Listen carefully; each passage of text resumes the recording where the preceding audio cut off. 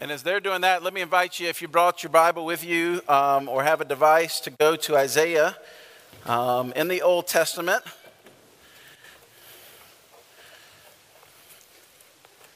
Chapter 9, a passage that Phil read just a little bit ago.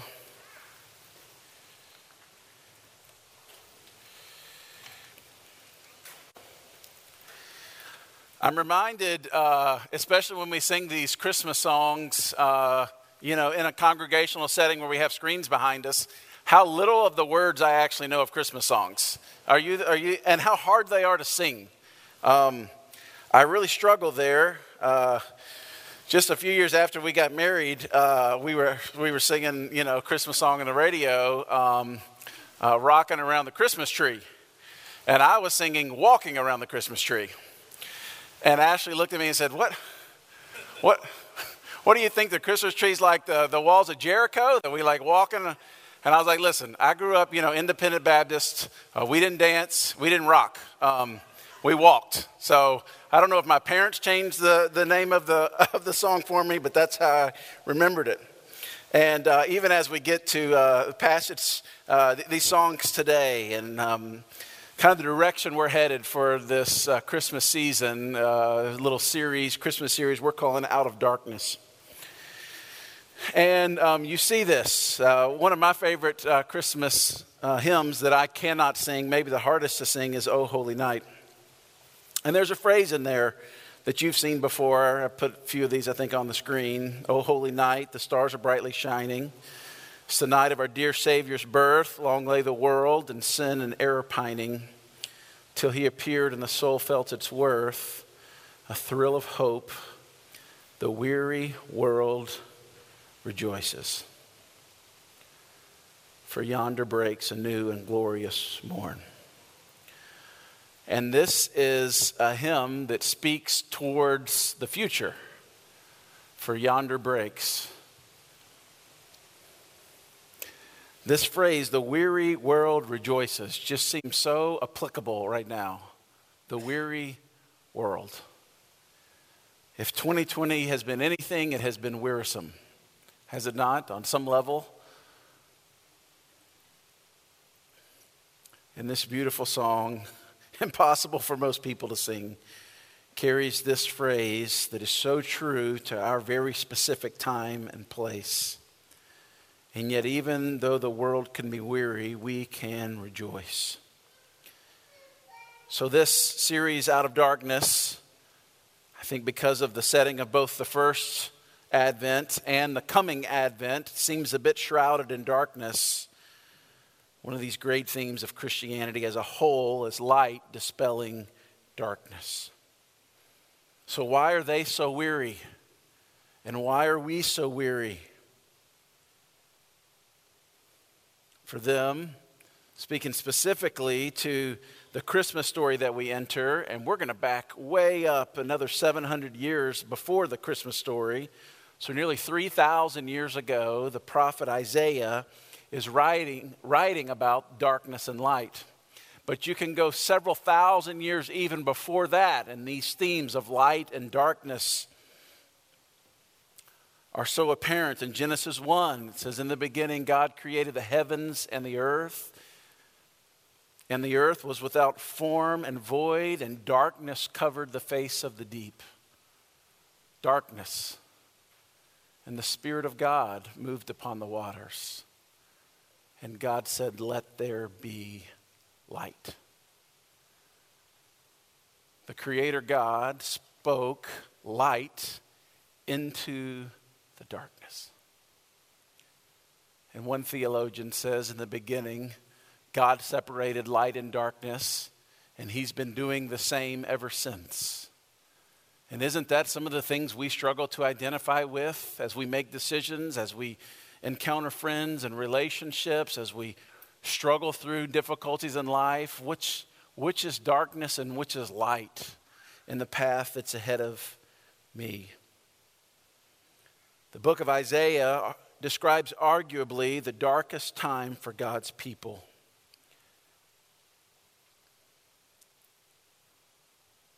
says in Isaiah chapter 1, Jerusalem, you are like an unfaithful wife. Once your judges were honest and your people live right, now you are a city full of murderers. Your silver is fake.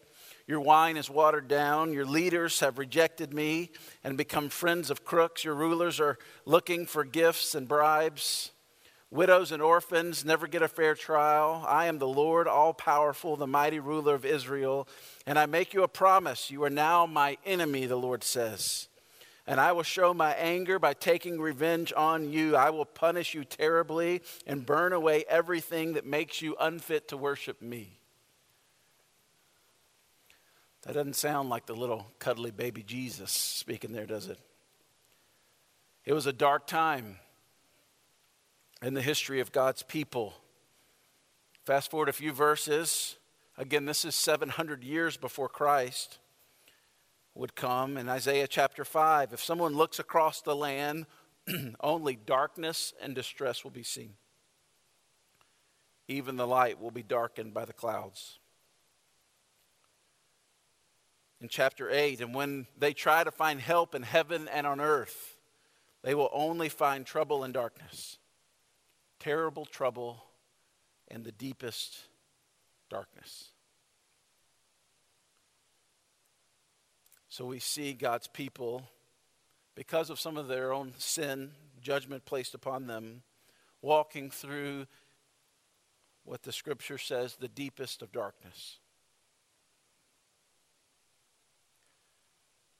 And then he goes on to say in chapter 9, this passage in the Bible's book of Isaiah that explains how we conquer darkness around us. In verse 1, nevertheless, the time of darkness and despair will not go on forever. God promises that the darkness will end. In verse 2 of Isaiah 9, the people who walked in darkness have seen a great light. Those who dwelt in the land of deep darkness, on them a light has shone. This phrase, those that dwelt in the land of deep darkness, on them a light has shone, from the prophet Isaiah, is repeated multiple times through the Old and the New Testament. Jesus himself repeats it to describe the type of setting that he is ultimately stepping into. And over the next couple weeks, we're going to kind of travel back in time to Isaiah's world, and then next week we're going to jump forward a couple hundred years, and then finally see how bring this home, how it applies to us even today. Before we do that, would you pray with me? And would you ask God to speak to your heart specifically this morning? We've not gathered just out of ritual or tradition, but we've gathered, Lord, for you to speak to us. And we ask that you would do just that. Would you open our eyes and our ears? Would you open our hearts and our minds that we would be able to see your truth, Jesus, to see you high and lifted up? And that with all the things going on inside of us and all around us, that we would be able just for a moment to push all those things to the periphery so that we can see and focus on the light that you bring. Encourage the weary. Bring conviction and passion to the apathetic. Lord, stir our hearts with great affection for you. It's in Jesus' name that we pray. Amen. I love preaching Christmas messages because of the nostalgia, yes, certainly. But that we don't have to watch the bad parts of the movie anymore, up close. Again, this prophecy was given to the people of God in the deepest of darkness. Have you ever noticed that when you're walking through the most difficult times yourself, it's tough to celebrate with others who are in a good season of life? It's tough to celebrate with those who are celebrating when you're walking through such a a dark time. And this is where we see God's people. The people who walked in darkness have seen a great light. Those who dwelt in the land of deep darkness, on them a light is shone. And even as these people are seeing or reading or hearing the words of God to them, it didn't feel like the light was shining. It still felt very dark. And it would continue to feel dark for almost another 1,000 years.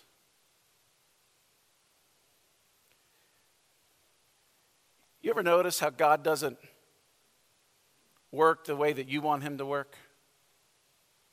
You know, the shortest distance between 2 points is a straight line.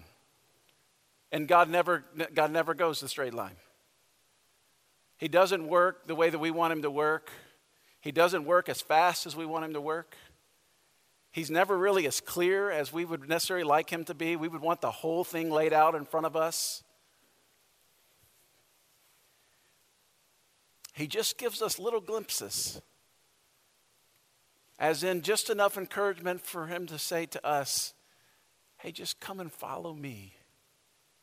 Hey, just trust me.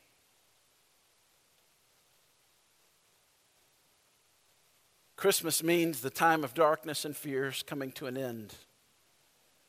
The passage in Isaiah 9, verse 6 goes on to read, as God promised through the prophet Isaiah the coming of a Savior. For to us a child is born, and to us a son is given. And the government shall be upon his shoulder, and his name shall be called Wonderful Counselor, Mighty God, Everlasting Father, Prince of Peace. This might be one of the most familiar Old Testament prophecies about the birth of Christ. You've certainly heard it. And yet those names of Christ, Wonderful Counselor, Mighty God, Everlasting Father, and Prince of Peace, such weighty things that should lead us to meditate just on the truths of this is who Jesus is. Unfortunately, we only seem to pull this passage out of the box on the holidays. It's like one of those ornaments that we decorate our trees with. But have you ever thought about the richness and the truth this single verse teaches us about Jesus? We have the privilege of being born between the first and the second Advent.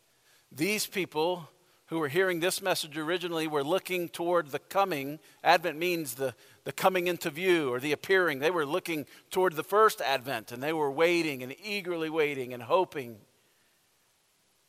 And yet we've got evidence all around us that Jesus did come, and he did keep his promises, and he promised that he's going to come again, and that's what we're waiting for, the second Advent, where we see the full culmination of all of these promises. And yet we, probably just like them, find it so difficult to wait.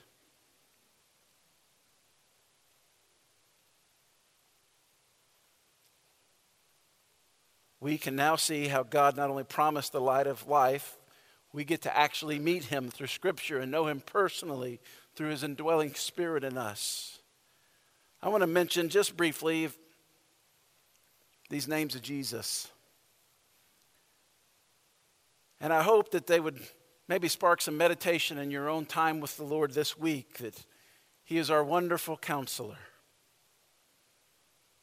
Wonderful Counselor indicates that Jesus will be a supernatural source of extraordinary wisdom. Amazing news for those of us who need guidance. We are all receiving counsel all the time.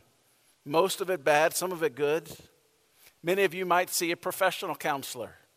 I encourage everyone in our church to go see a counselor.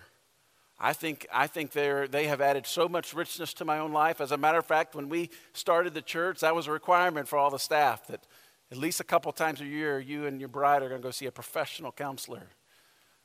And if you actively see a counselor, you kind of know the benefit that brings to your life. They're able to help kind of focus some of your thoughts and random ideas and the trauma of the past and how that gets kind of those emotions get kind of intermixed with reality. And a good counselor is going to listen well and going to help direct you into the next best step or a healthier way of rightful thinking. Yet even the best of counselors would not compare to the wonderful counselor who is Jesus. Jesus, so much more than the professional counselor. Scripture here calls him the wonderful counselor, the one who would lead us into all truth. And how can he even be the wonderful counselor unless he comes to earth and suffers as we do? As Hebrews talks about him being a sympathetic high priest. That he's walked the walk before, that he's struggled with the temptation, that he's suffered through pain and agony and loss. This is Jesus, our wonderful counselor. He can relate, he understands. He speaks with the wisdom from heaven, but also with wisdom of experience. He's been there. He was hungry and lonely and homeless.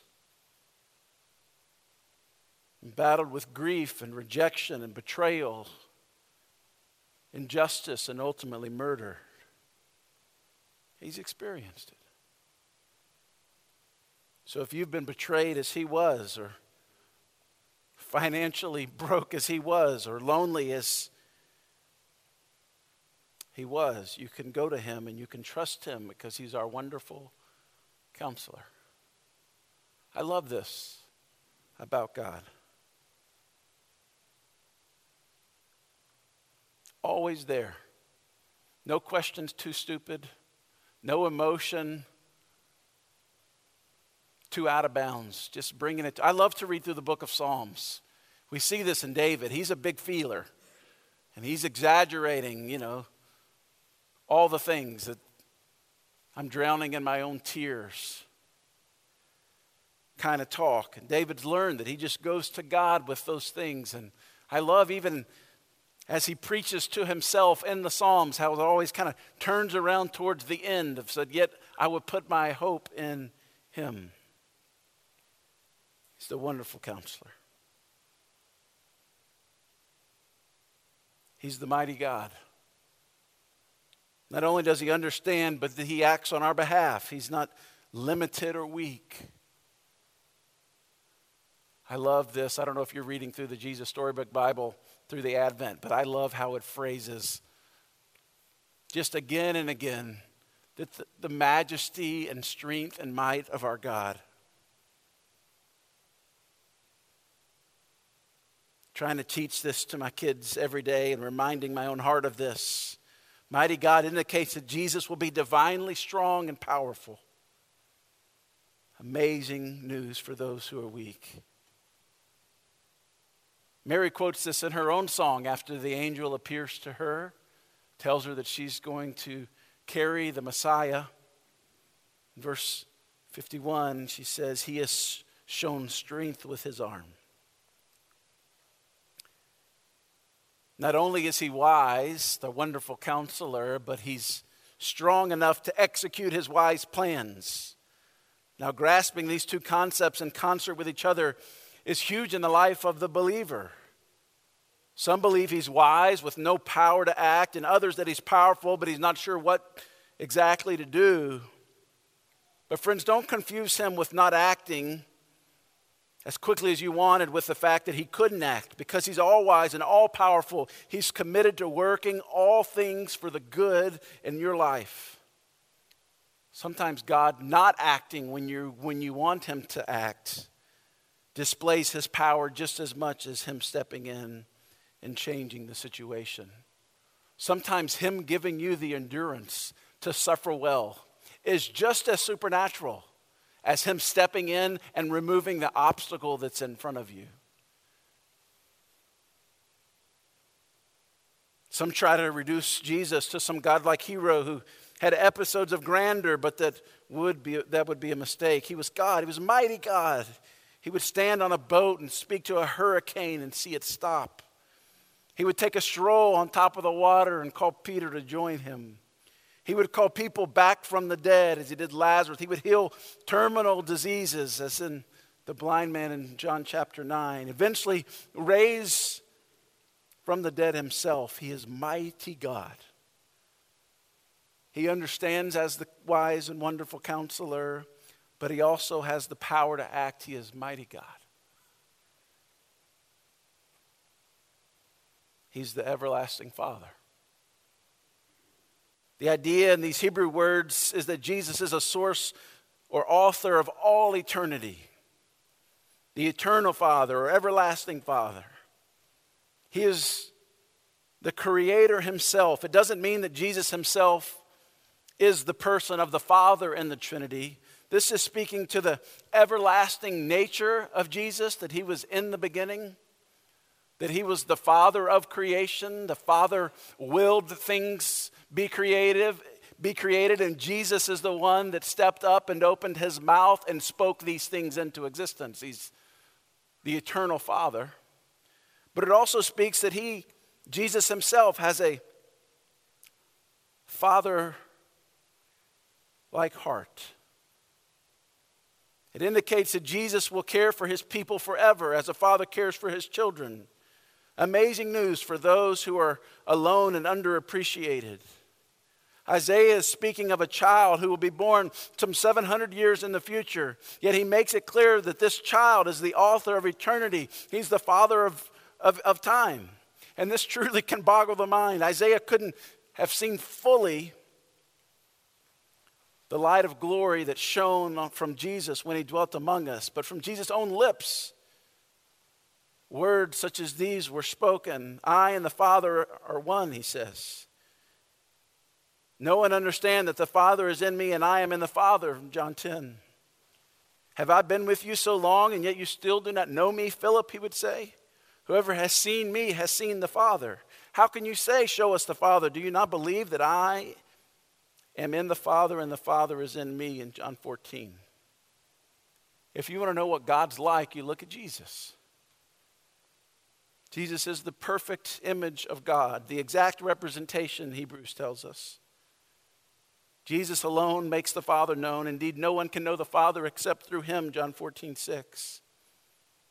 Everything you've ever dreamed a father could be, everything you've ever wanted from your own relationship with your earthly father, Jesus is and will be for you eternally if you place your faith in him. Your Messiah will forever be perfectly father-like in the way he shepherds and leads you. In Jesus, you have a perfect Father forever. Jesus, your everlasting Father, came down at Christmas into a broken and sinful world to fill our hearts with this supernatural love, to teach us how to love one another. He came to make sons and daughters out of his enemies, and this is the greatest gift of Christmas from the Father to us. It's so comforting to my own heart to read Everlasting Father. Once we become Christ's child, we are his and he is ours forever. There'll be no more goodbyes with him. Nothing in all of creation will be able to separate us from the love of God, Paul reminds us. Not even death itself. Indeed, it will only draw us nearer to him.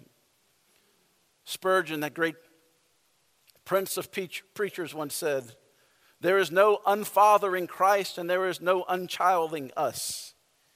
He is everlasting Father to those who trust him. Friends, this is the heart of the perfect Father. All these conspiracies are flying around. Maybe you've heard them or seen them. That this new vaccine, if you accidentally get it, it's going to be the mark of the beast. Have you read that? And did it spur a little fear within you? Listen, you've missed the heart of the Father. Would you set your kids up for such a mistake? No, God reveals his will to his kids. He's not going to let us blindly walk into something that pushes us outside of his kingdom. No, you've missed the heart of the Father altogether. No, God loves us perfectly. This is the heart of the Father. Think about your love for your own kids and how much good you want them to walk in and how you want to bless them immensely. And Jesus in his own words says, even you want good gifts for your kids, and yet your hearts are evil. How much greater is the heart of the Father towards his kids? The heart of the perfect Father that loves his kids and gives good gifts. His heart filled with compassion as he looked over Jerusalem. Remember that? filled with compassion. His gut ached literally because they were like sheep without a shepherd. He's the everlasting Father, and he's the Prince of Peace. This Prince of Peace indicates that Jesus will bring well-being and right relationships. Amazing news for all of us who lack peace with God and peace with each other. Maybe something we can hold on to as we move into the Christmas season and spend time with relatives that have opposing views on so many different things, that the God of all peace can be in the center of such a situation. The peace that is traditionally equated with the manger scene in Bethlehem is only the beginning. As far as life experience goes, Bethlehem for Jesus would be in stark contrast to what he experienced later in his life, in Gethsemane, on Calvary's Hill.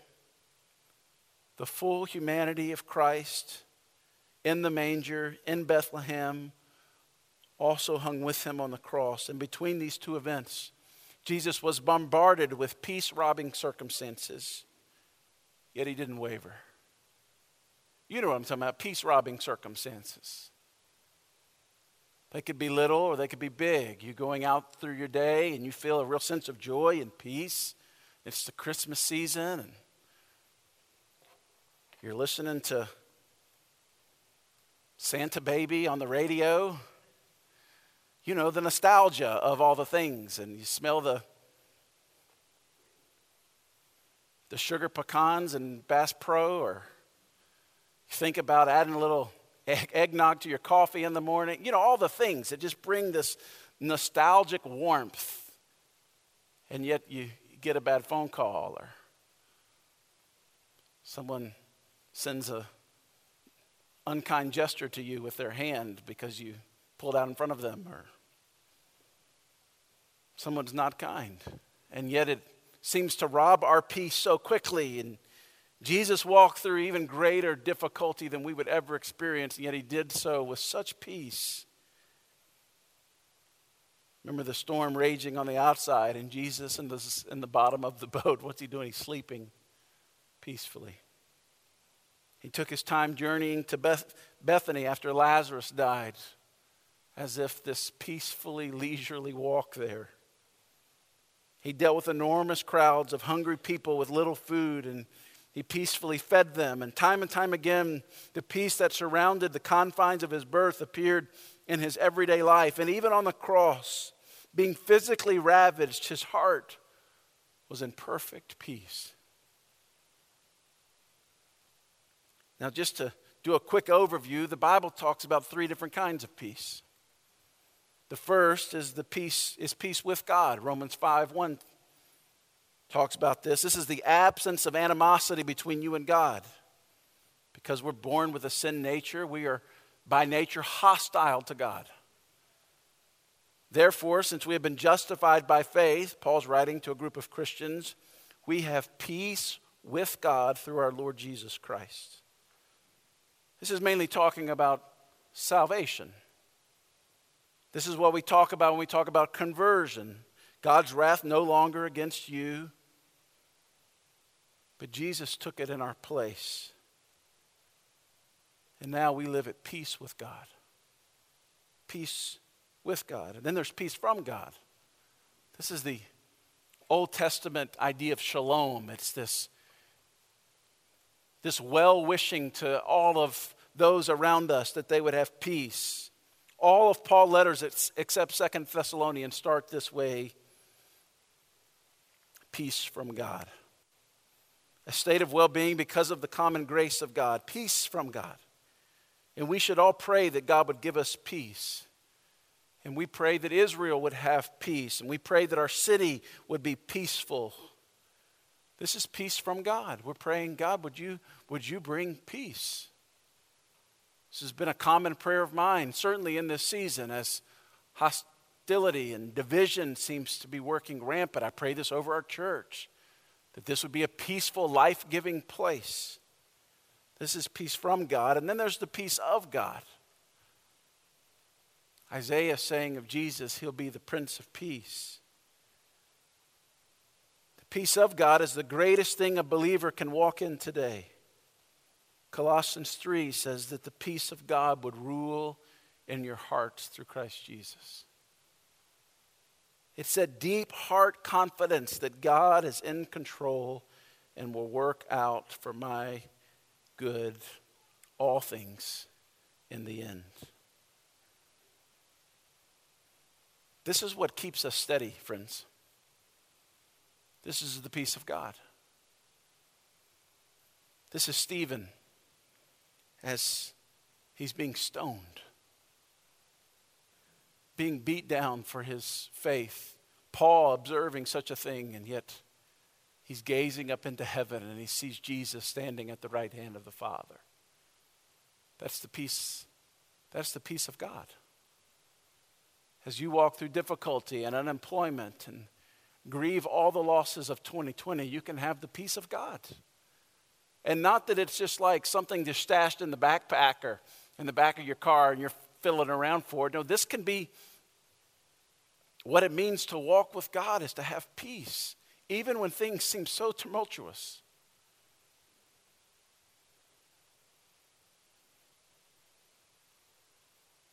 This is Paul in Acts 20-something when the ship's about to go down and he's telling all the soldiers to take courage because he has real peace. Friends, you and I can have that same peace. For those of you who aren't walking with God, you can have peace with God. You can commit your life to Him. You can step across a line of faith. And many of you can remember a time where you made that very decision, that I'm not going to fight for my own way anymore. I'm going to submit to the lordship of Christ and all that He's accomplished for me on the cross. I'm going to have peace with God. And we can pray that our city would experience the peace from God, but ultimately, Christian, what's the calling on our lives is that we would walk in peace.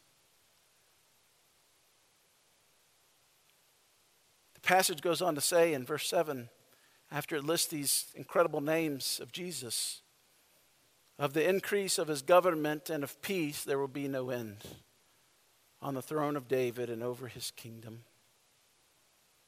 Part of this passage contains two of these promises, and if you can think back 700 years before Christ or 2,700 years ago, these two promises are prophesied right next to each other. And you can see why the disciples thought that they would come at the same time, but again, that's not how God works. Because they were seeing the first appearing, as John says, that we have seen Him with our own eyes. We have seen His glory, he says in chapter 1. The radiance of His glory. And yet this verse in verse 7 is some thousands of years later. That there would come a day, which is still to come, where the increase of His government and of peace there will be no end, and on the throne of David and over His kingdom.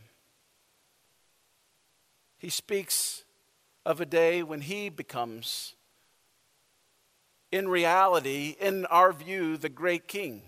And He sits on a literal throne, and He's the King.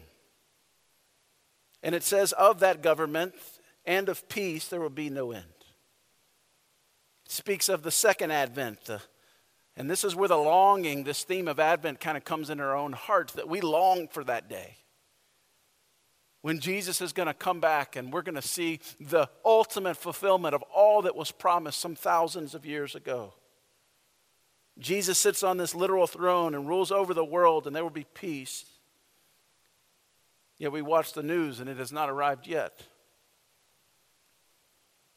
But did you know it's possible that we can have peace even with conflict all around?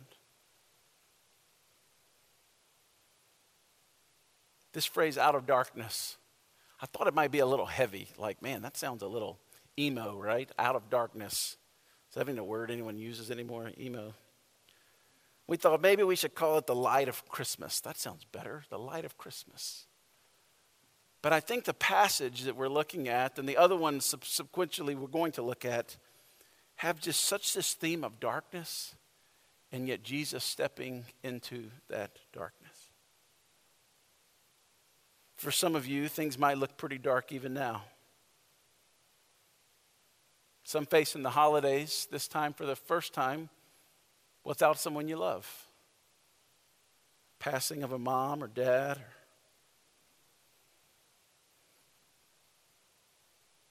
some unemployed, others sick, depression. I read just the other day that more people are struggling with depression than ever before. Things can get pretty dark. And yet Jesus is the light shining through those clouds of darkness. Even with all the darkness, God is trying to force light into that story, into your story. He's telling you, don't give up, friend. There's light. In Luke 1, in Zechariah's song, after he's promised that John the Baptist will come and be the forerunner of Christ, he says, of the ministry of Jesus, because of the tender mercy of our God, whereby the sunrise shall visit us from on high, to give light to those who sit in darkness and in the shadow of death, to guide our feet into the way of peace. I love that. Even in the midst of darkness, Jesus is leading us with his light, guiding us into the way of peace. I just love that.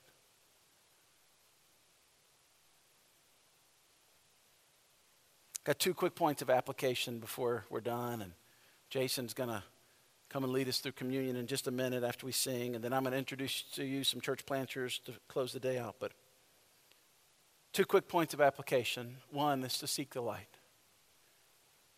God is at work all around you. Don't focus on the darkness. Focus on the light. I love that song, the Waymaker song. Even when I don't see it, you're working. Even when I don't feel it, you're working. Friend, you should seek the light. For those of you who don't know Jesus as Lord and Savior, friend, seek the light today. Holy Spirit's working in your heart even now to draw you into himself. Seek the light. And then number 2, we should walk in the light. In other words, don't go back to the old way of life of hiding and blaming and consuming and living only for yourself. No, walk in the light.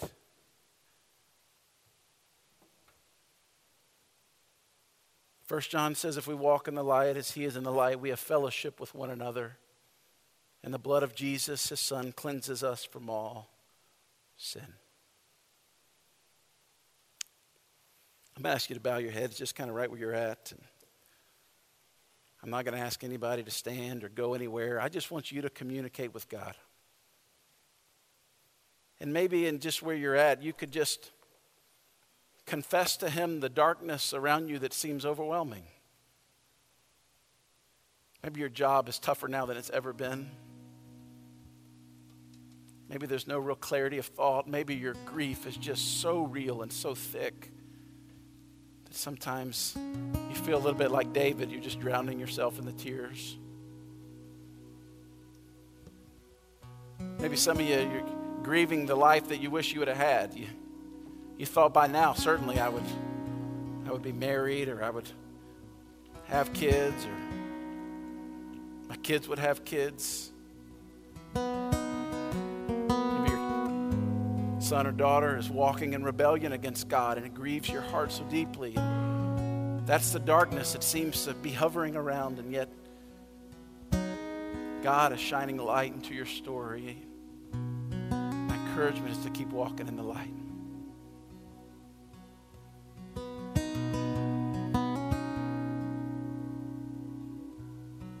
Then I want you to just remember those names of Jesus.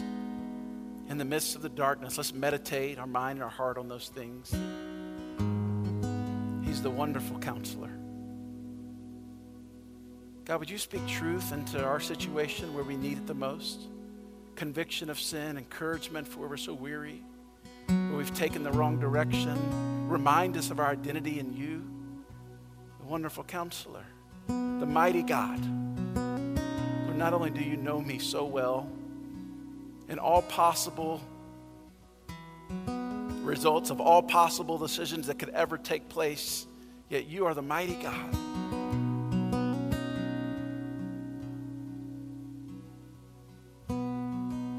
Who speaks and things happen.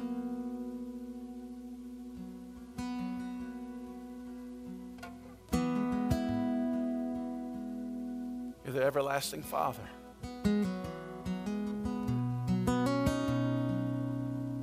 Before the creation of the world, that you knew me, and you knew my heart, and you knew the wickedness that I would walk in, and you knew the struggles that I would have, and you knew the effect of the sin of the world and brokenness that we walk in, and you knew all these things. And you loved me, and you provided hope for me even in that situation. You're the eternal Father, and you're our Prince of Peace. Would you forgive us for we seek peace from our bank accounts and the IRA and the news cycle, right circumstances, where those things will never bring ultimate peace, but you offer it to us today. I pray in increasing measure you would bring peace to our lives, to our church, our city, our nation, and the world. Lord, we can't wait to one day in the midst of our daily activity, we're going to hear that great trumpet in the sky.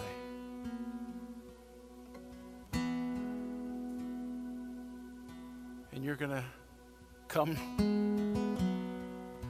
and meet us there and bring ultimate peace, the second advent. And Lord, our hearts and souls long for that. Lord, in the waiting, as we wait, may we have a heart of worship and trust. May peace reign in our lives. It's in Jesus' name.